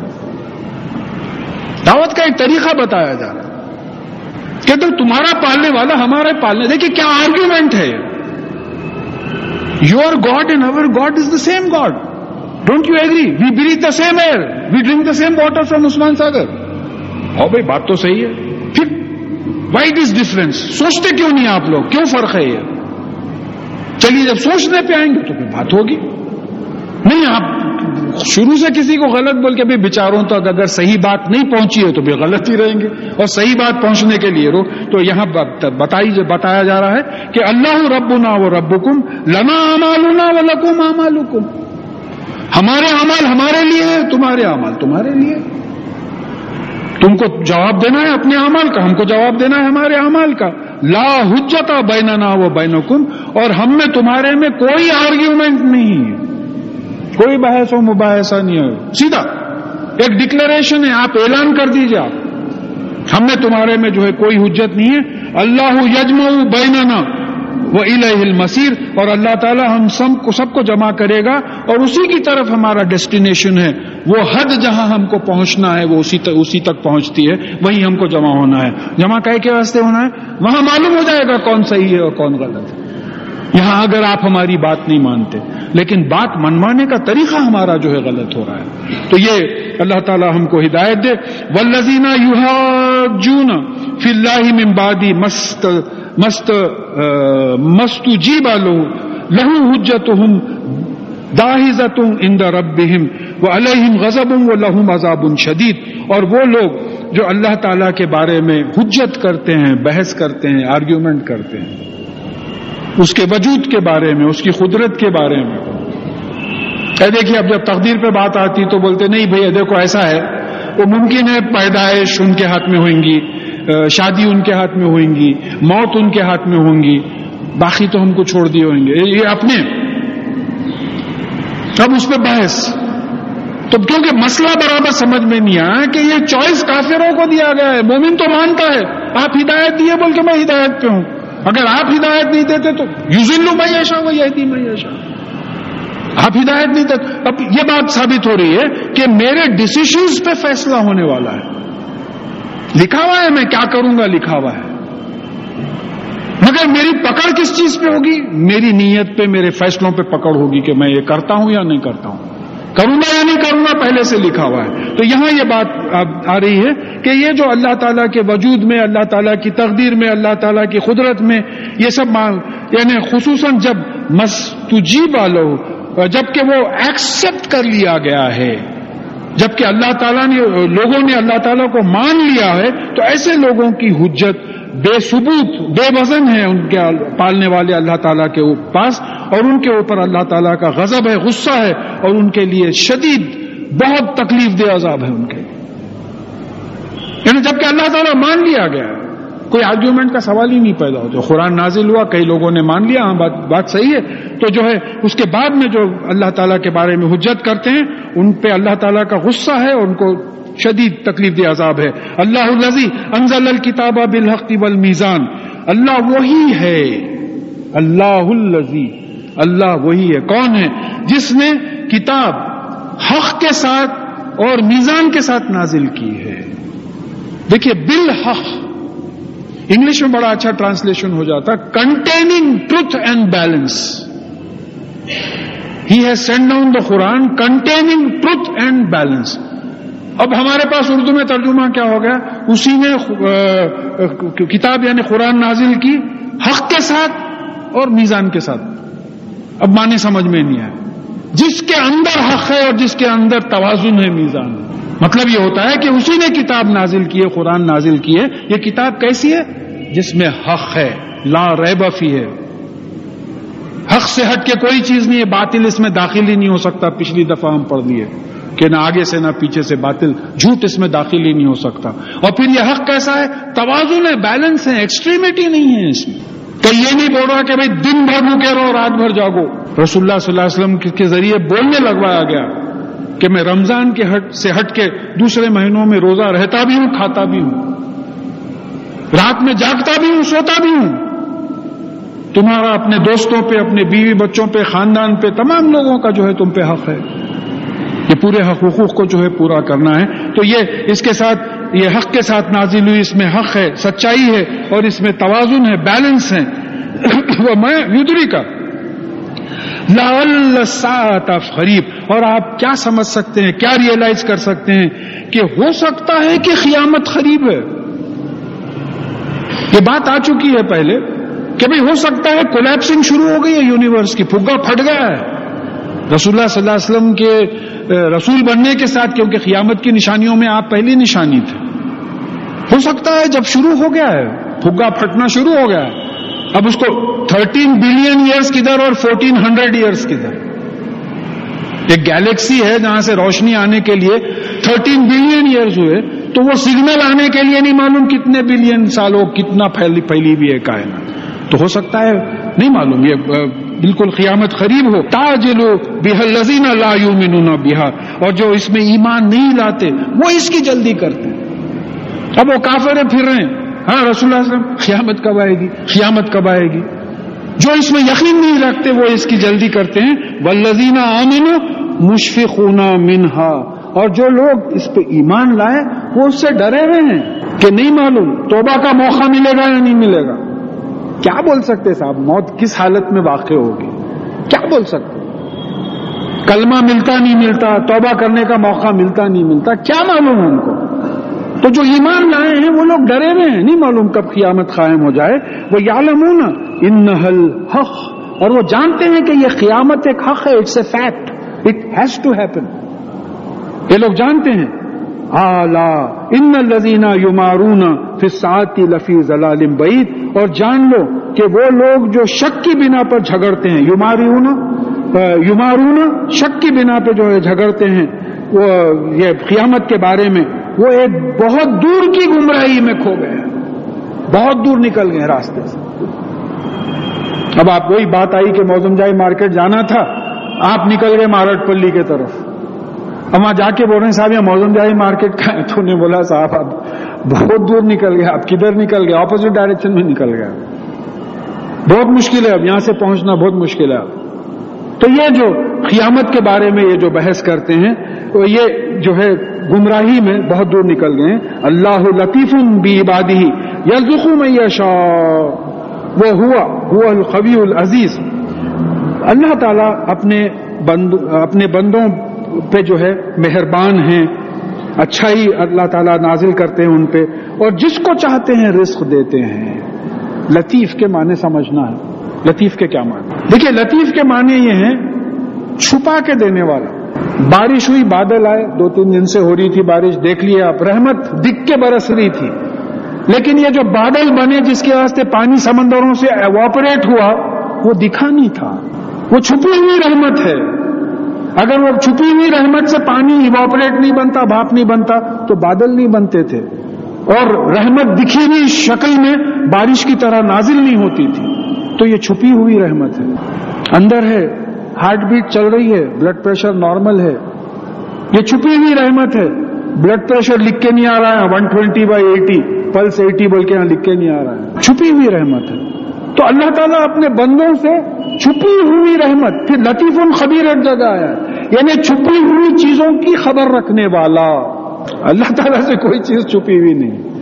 میں بولا نا اس سے پہلے کہ کوئی صاحب کا ہاسپٹل میں انتقال ہوا، وارڈ کے کھڑکیاں بند ہے، اے سی ہے، دروازہ بند ہے. بولے ارے کیسا بھی کمرہ بنتا ہے، وہ آ کے روح کیسا قبض کرے؟ بولے تو ان کو دیواروں کی ضرورت نہیں ہے، فرشتوں کو. تو اسی طریقے سے اللہ تعالیٰ سے کوئی چیز رکی ہوئی نہیں ہے، دیواروں کے تھرو دیکھتے ہیں، دل کے تھرو دیکھتے ہیں.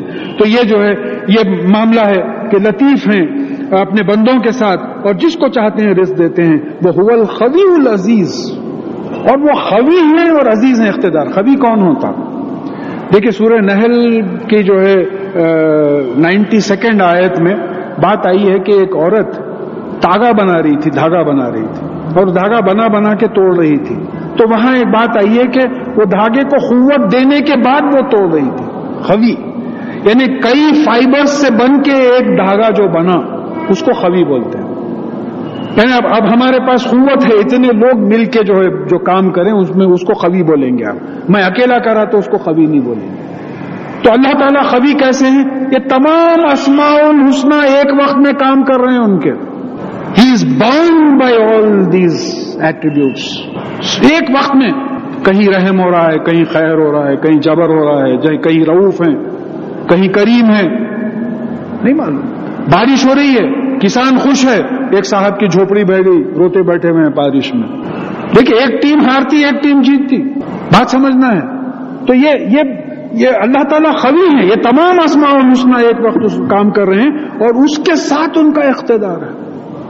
ان کا اقتدار جو ہے ایسا اکیلے پرسنل، یعنی یہ پورے ایٹریبیوٹس کے ساتھ ان کا اقتدار ہے. عزیز ہیں. من کان یرید الحرث الآخرۃ نزد لہ فی الحرث ہی، اور جو کوئی دنیا کی کھیتی کی خواہش کرتا ہے، ارادہ کرتا ہے، اس کو ہم اس میں من کان یرید الحرث الآخرۃ نزد لہ فی حرثہ، جو کوئی آخرت کی کھیتی کی جو ہے کا ارادہ کرتا ہے، ہم اس میں ان کو زیادتی دیتے ہیں.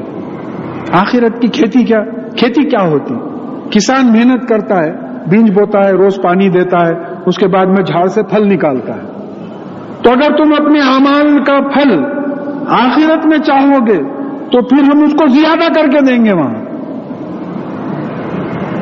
یعنی جو منیمم بات آئی ہے انٹو 10 یا انٹو 700 یا پھر رمضان کے روزوں کے بات آئی ہے کہ بغیر ہی حساب، کوئی اس کا حساب ہی نہیں رہے گا، اتنا زیادہ دیں گے. اور پھر کہا کہ وہ ماں لہو من وہ من کانا یرید حرث دنیا موتی ہی منہا وہ ماں لہو فی الآخرۃ من نصیب. اور جو کوئی دنیا میں اپنے اعمال کا اجر مانگیں گے ہم اس کو دے دیں گے، لیکن آخرت میں اس کا کوئی حصہ نہیں ہوگا. یہی مفہوم سورہ بنی اسرائیل کی 18 سے 20ویں آیت 3 آیتوں میں بات آئی ہے کہ جو آخرت کا ارادہ کرتے ہیں، جو آخرت چاہتے ہیں، ہم ان کو آخرت میں زیادتی کر کے دیتے ہیں، اور جو دنیا چاہتے ہیں ان کو ہم دنیا میں دیتے ہیں، لیکن آخرت میں ان کے لیے آگ کے سوا اور کوئی چیز نہیں ہے. اور دنیا تو ہم دونوں کو دیتے ہیں، 20ویں آیت ہے. دنیا تو ہم دونوں کو دیتے ہیں، مومن کو بھی دیتے ہیں، کافر کو بھی دیتے ہیں. فرعون کو بھی دیے، سلیمان علیہ السلام، داؤد علیہ السلام کو بھی دیے. دنیا نبی تھے، بادشاہت دی. کافر تھا فرعون، بادشاہت دی اس کو. تو دنیا تو ہم ان کو بھی دیتے ہیں، ان کو بھی دیتے ہیں، لیکن آخرت کا جو آخرت کا ارادہ کرتا ہے، پھر وہ 17ویں آیت میں سورہ بنی اسرائیل میں بات آئی ہے کہ جو آخرت کا ارادہ کرتا ہے اور اس کے لیے محنت کرتا ہے، اس کے لیے محنت کرتا ہے. خالی ارادہ کیا ہے؟ نہیں میں آخرت کے ارادے میں بیٹھا ہوا ہوں، بولے نہیں، وہ آخرت کے لیے محنت کرتا ہے. لوگوں کو سمجھ میں آنا ہے کہ بھئی یہ آخرت کے لیے جو ہے تڑپ رہا ہے. تو اور پھر دوسروں کو جو ہے جو دنیا کی خواہش کرتے ہیں، ارادہ کرتے ہیں، ان کو یہاں دے دیتے ہیں، اور آخرت میں ان کے لیے صرف آگ ہے، کوئی اور چیز نہیں ملے گی. ام لہم شرکاء شرعوا لہم من الدین ما لم یعظم بہ اللہ. کیا ان کے شریک ہیں جو ان کو دین میں کوئی راستہ بتاتے ہیں جس کا اللہ تعالیٰ نے کوئی اجازت نہیں دی ہے؟ دیکھیے یہ ہم لوگوں پہ لگتی ہوئی بات ہے. کیا اللہ تعالیٰ کے انہوں نے کوئی شریک بنا لیے ہیں جو ان کو دین کا ایک ایسا راستہ بتاتے ہیں جس کی اللہ تعالیٰ نے اجازت نہیں دی ہے؟ دیکھیے میں مثال کے لیے بول رہا ہوں، کسی کو اگر تکلیف ہو تو معافی چاہتا ہوں. 11ویں تو مثال کیسا سمجھاؤں میں آپ کو؟ اللہ تعالیٰ نے اجازت دی ہے اس کی؟ کہیں قرآن اور حدیث میں کہیں ذکر ہے اس کا؟ نہیں ہے. پھر یہ کس نے اس کو اسلام کا ایک راستہ بتا دیا ہے؟ اس کو کیا اتھارٹی ہے؟ نبوت ختم ہو گئی، نبوت ختم ہو گئی، قرآن مکمل ہو گیا. الیوم اکملت لکم دینکم، رسول اللہ صلی اللہ علیہ وسلم کے انتقال کے ساتھ سنت مکمل ہو گئی. اب یہ دونوں کے بیسس پہ آپ کچھ کریں گے. آپ تو بول رہے ہیں کہ کیا انہوں نے اللہ تعالیٰ کے ایسے شریک بنا لیے جو قرآن اور حدیث کے خلاف یا قرآن اور حدیث سے ہٹ کے خود احکامات دیں گے؟ یہ کیونکہ لفظ یہاں شرکاء آیا ہے، یعنی یہ شرک کی ایک کیفیت ہے جو ہم لوگوں میں ہے. کیسا حضرت؟ سانچک مہندی نہیں ہوئی تو کیسا ہوئے گا؟ سانچک مہندی ضروری، چوتھی نہیں کریں گے آپ؟ واہ واہ، ہمیں پوچھتا چلے آ رہی چوتھی. ولیمہ ہم دیکھیں گے بھائی، بچے کی مرضی، وہ کرا تو کرا، نہیں تو نہیں. مگر سانچک مہندی کو بھی ہم آئیں گے جائیں گے، کھانا پلانا پڑے گا آپ کو، چوتھی بھی آپ کو کرنا پڑے گا. یہ کیا ہے؟ اللہ معاف کرے، ہم سب اس میں انوالوڈ ہیں. میں اپنے بارے میں بھی بول رہا ہوں، ہم سب اس میں انوالوڈ تھے. کس نے بتایا کہ مسلمانوں کی شادی میں چوتھی ہو، مسلمانوں کی شادی میں جو ہے منجے ہو، سانچک ہو، مہندی ہو؟ کس نے بتایا؟ قرآن اور حدیث سے جو ثابت ہے، نکاح ثابت ہے، ولیمہ ثابت ہے. تو ہم یہ شرک بول کے دوسروں کی طرف کیوں جائیں؟ ہم یہ اپنے پہ بات لے کے دیکھیں کہ یہ کیا ہو رہا ہے ہم لوگوں میں. اس کی جو ہے اس کو کریکٹ کرنا ضروری ہے. اللہ تعالیٰ جو گناہ ہو گئے ہیں ہم سے معاف فرمائیں. وَلَوْلَا كَلِمَةُ الْفَصْلِ لَقُضِيَ بَيْنَهُمْ، اور اگر ایک فیصلے کا جو ہے حکم نہیں نکل جاتا اللہ تعالیٰ کی طرف سے کہ فلاں وقت عذاب آئے گا یا فلاں وقت قیامت آئے گی، تو ان میں جو ہے ابھی فیصلہ کر دیا جاتا. وَإِنَّ الظَّالِمِينَ لَهُمْ عَذَابٌ أَلِيمٌ، اور بے شک یہ جو ظالم ہے یہ کون ہے؟ جو دوسروں کو اللہ تعالیٰ کے ساتھ شریک کر کے ان کے احکامات کی پابندی کرتے ہیں، یہ ظالمین ہیں. تو اللہ تعالیٰ فرما رہے ہیں کہ ان الظالمین لہم عذاب علیم. اللہ معاف کرے کہ اللہ واقعی آپ معاف کریں کہ ہم آپ کے دین میں ہم دین کے نام سے غلط چیزیں کر لیے، ٹریڈیشن کو فالو کر لیے، لوگوں کے غلط چیزوں کو جو ہم فالو کر لیے، تو یہ جو ہے ان کے لیے عذاب علیم ہے. ترى الظالمین مشفقین مما کسبوا وهو واقع بهم. اور تم یہ ظالمین کو دیکھو گے کہ یہ ڈرے ہوئے ہوں گے اپنی کمائی سے، اور وہ اس کا نتیجہ ان پہ واقع ہو کے رہے گا، ان پہ گر کے رہے گا. It will بفال on them. یہ جو ظالم ہیں، جو شرک کرتے ہیں، جو اللہ اور اللہ کے رسول صلی اللہ علیہ وسلم کے احکامات سے ہٹ کے کام کرتے ہیں، دین کے نام پہ کام کرتے ہیں. آپ دین کے نام پہ کام مت کیجیے، that's a different thing all together. مگر اس کو دین سمجھتے ہیں، آپ دین سمجھ کے کام کرتے ہیں. تو یہاں جو ہے بس اللہ رحم کرے. والذین آمنوا وعملوا الصالحات. اور وہ لوگ جو ایمان لائے اور عمل صالح کرے. عمل صالح کیا ہے؟ قرآن پر ویسے ہی عمل کریں جیسے کہ رسول اللہ صلی اللہ علیہ وسلم نے بتایا ہے. No third authority. قرآن پہ ویسے ہی عمل کریں جیسے رسول اللہ صلی اللہ علیہ وسلم نے بتایا. تو ان کے لیے کہا جا رہا ہے کہ فی روضات الجنہ، جنتی، اور وہ جنت کے باغات میں ہوں گے. لہم ما یشاؤون عند ربہم. ان کے پروردگار پالنے والے کے پاس وہ جو چاہیں گے ملے گا. لکم فیہا ما تشتہی انفسکم ولکم فیہا ما تدعون. پچھلے اتوار کو جو جو مانگیں گے ملے گا، جو چاہے گے ملے گا ان لوگوں کو وہاں جنت میں. اس جنت کے لیے اللہ تعالیٰ محنت کروا دے. ذالک هو الفضل الکبیر. اور یہ جو ہے بہت بڑا فضل ہے اللہ تعالیٰ کی، بہت بڑی اچھائی ہے. ذالک الذی یبشر اللہ عبادہ الذین آمنوا وعملوا الصالحات. اور اللہ تعالیٰ اس جنت کی اپنے ان بندوں کو خوشخبری دیتا ہے جو ایمان لائے اور عمل صالح کرے. قل لا اسألکم علیہ اجرا الا المودۃ فی القربى. اور آپ ان سے کہہ دیجئے کہ میں اس تبلیغ کا کوئی آپ سے اجر نہیں مانگتا، کوئی ریوارڈ نہیں مانگتا، کوئی پیمنٹ نہیں مانگتا. میں کیا مانگتا ہوں؟ الا المودۃ فی القربى. رشتہ داروں کی محبت چاہتا ہوں.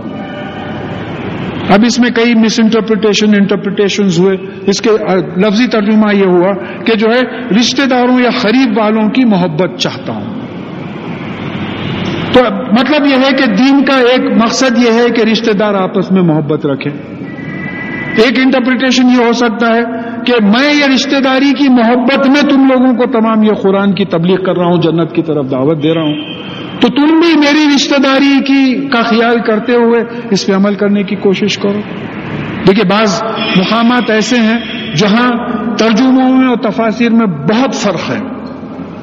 تو میں عموماً کوشش کرتا ہوں کہ جو صحیح باتیں سمجھ میں آتی ہیں وہ سامنے پیش کر دوں کہ بھئی یہ بھی ترجمہ کیا گیا، یہ بھی ترجمہ کیا گیا. اتنا معلوم ہے کہ میں آپ سے کوئی اجر نہیں مانگتا. وَمَن يَقْتَرِفْ حَسَنَةً نَزِدْ لَهُ فِيهَا حُسْنًا. اور جو بھلائی کماتا ہے ہم اس کو اس بھلائی میں زیادتی دیتے ہیں. 10 times 700 times. دیکھیں سورہ بقرہ میں مثال آئی کہ ایک بینچ کے 700 دانے، ایک بینچ پیرے تو 700 دانے نکلے. خیرات کی جو ایکسپٹ ہوتی ہے وہ خیرات کی مثال دی گئی. تو مطلب یہ ملٹیپلیکیشن ہو رہا ہے. اب لوگ بولتے کیا ہے بھائی وہ بینک نہیں ریٹرنز بالکل کم ہو گئے، کیا ہے 6-7% مل رہے ہیں. آپ بالکل انویسٹمنٹ بیکار ہو گیا. بڑے بڑے انڈسٹریز جو ہے 5-6% نہیں دے رہے ہیں، بولے ایسا ہو گیا. یہ ایک انڈسٹری ہے 700% دے رہی ہے آپ کو. کیا ہے کامن سینس کی بات ہے. یہاں انویسٹ کرو یار، یہاں انویسٹ کرو. ریٹرنز کی بات کرتے ہیں نا، وظیفہ ہو رہا ہے بھائی، بینیفٹس مل رہے ہیں، ریٹائرمنٹ بینیفٹس. کہاں انویسٹ کرنا سمجھ میں نہیں آیا. کوئی بول رہے ہیں گھر خرید کے کرائے پہ دو، کوئی بول رہے ہیں ایسا کرو. گھر خریدو کرائے پہ دو، اب گھر بناؤ وہاں دیکھو کیا ملتا ہے. کئی گھر ملیں گے آپ کو 10 to 700 ٹائم. پھر روزوں کے بارے میں جو کہا گیا کہ بغیر حساب کے جو ہے ہم دیں گے. اور پھر ان اللہ غفور شکور. اور بے شک اللہ تعالیٰ گناہوں سے حفاظت کرنے والا ہے، گناہوں کی سزا سے حفاظت کرنے والا ہے. شکور ایکنالج کرنے والا ہے، ایکسپٹ کرنے والا ہے، آپ کی عبادات کو ماننے والا ہے، قبول کرنے والا ہے. دیکھیے کوئی صاحب لا کے کوئی آپ کو کوئی چیز دے تو آپ بولے بھائی وہ جزاک اللہ تو بہت کم لوگ بولتے ہیں، اللہ آپ کو جزائے خیر دے، بھائی یہ تھینک یو بول دیتے ہیں، تو شکریہ بھائی بول دیتے ہیں۔ تو شکریہ کیا آپ ایکنالج کر رہے ہیں، آپ مان رہے ہیں کہ انہوں نے آپ کے لیے کوئی اچھا کام کیا، تو آپ جو بھی اللہ کے لیے اللہ تعالیٰ کے احکامات کی پابندی میں اچھا کام کریں گے وہ اللہ تعالیٰ قبول کرے گا، ایکسپٹ کرے گا۔ ام یقولون افترى علی اللہ کذبا فإن یشاء اللہ یختم علی قلبک، اور کیا یہ لوگ کہتے ہیں کہ محمد صلی اللہ علیہ وسلم نے اللہ تعالیٰ کے خلاف جھوٹ گڑھ لیا ہے، قرآن کو جو ہے نعوذ باللہ جھوٹ بولتے ہیں، جھوٹ گڑھ لیا ہے؟ تو پھر اب یہاں بیچ میں بعض مفسرین نے لکھا ہے کہ اگر ایسا ہوتا تو، قرآن میں وہ آیت کا ترجمہ نہیں آ رہا، اگر ایسا ہوتا تو اب وہ لنک ضرور مل جاتا کہ فَإِن یشاء اللہ یختم علی قلبک، اور اگر اللہ تعالیٰ چاہتا تو آپ کے دل و دماغ پہ مہر لگا دیتا۔ کیا دھمکی ہے؟ مہر کیا ہوتا؟ سیل، نہ کوئی چیز اندر جا سکتی ہے، نہ کوئی چیز باہر آ سکتی، نہ وہی اندر آتی ہے آپ کے، نہ سنت باہر نکلتی ہے آپ کے، مہر لگا دیتے ہیں اگر ہم چاہتے۔ وَيَمْحُ اللَّهُ الْبَاطِلَ وَيُحِقُّ الْحَقَّ بِكَلِمَاتِهِ، اور پھر اللہ تعالیٰ جھوٹ کو مٹا دیتا ہے اور حق کو اپنے حکم سے جو ہے ثابت کرتا ہے۔ جھوٹ کو مٹا دیتا ہے، کبھی نہ کبھی مٹائے گا۔ کب تک چلے گا؟ کب تک پنپیں گے؟ فرعون کب تک رہا اتنا بڑا بادشاہ؟ انہ علیم بذات الصدور، اور بے شک جو ہے وہ دلوں کے بھیدوں سے، دلوں کی جو کیفیت ہے، دلوں کے اندر جو چیز ہے اس سے واقف ہے۔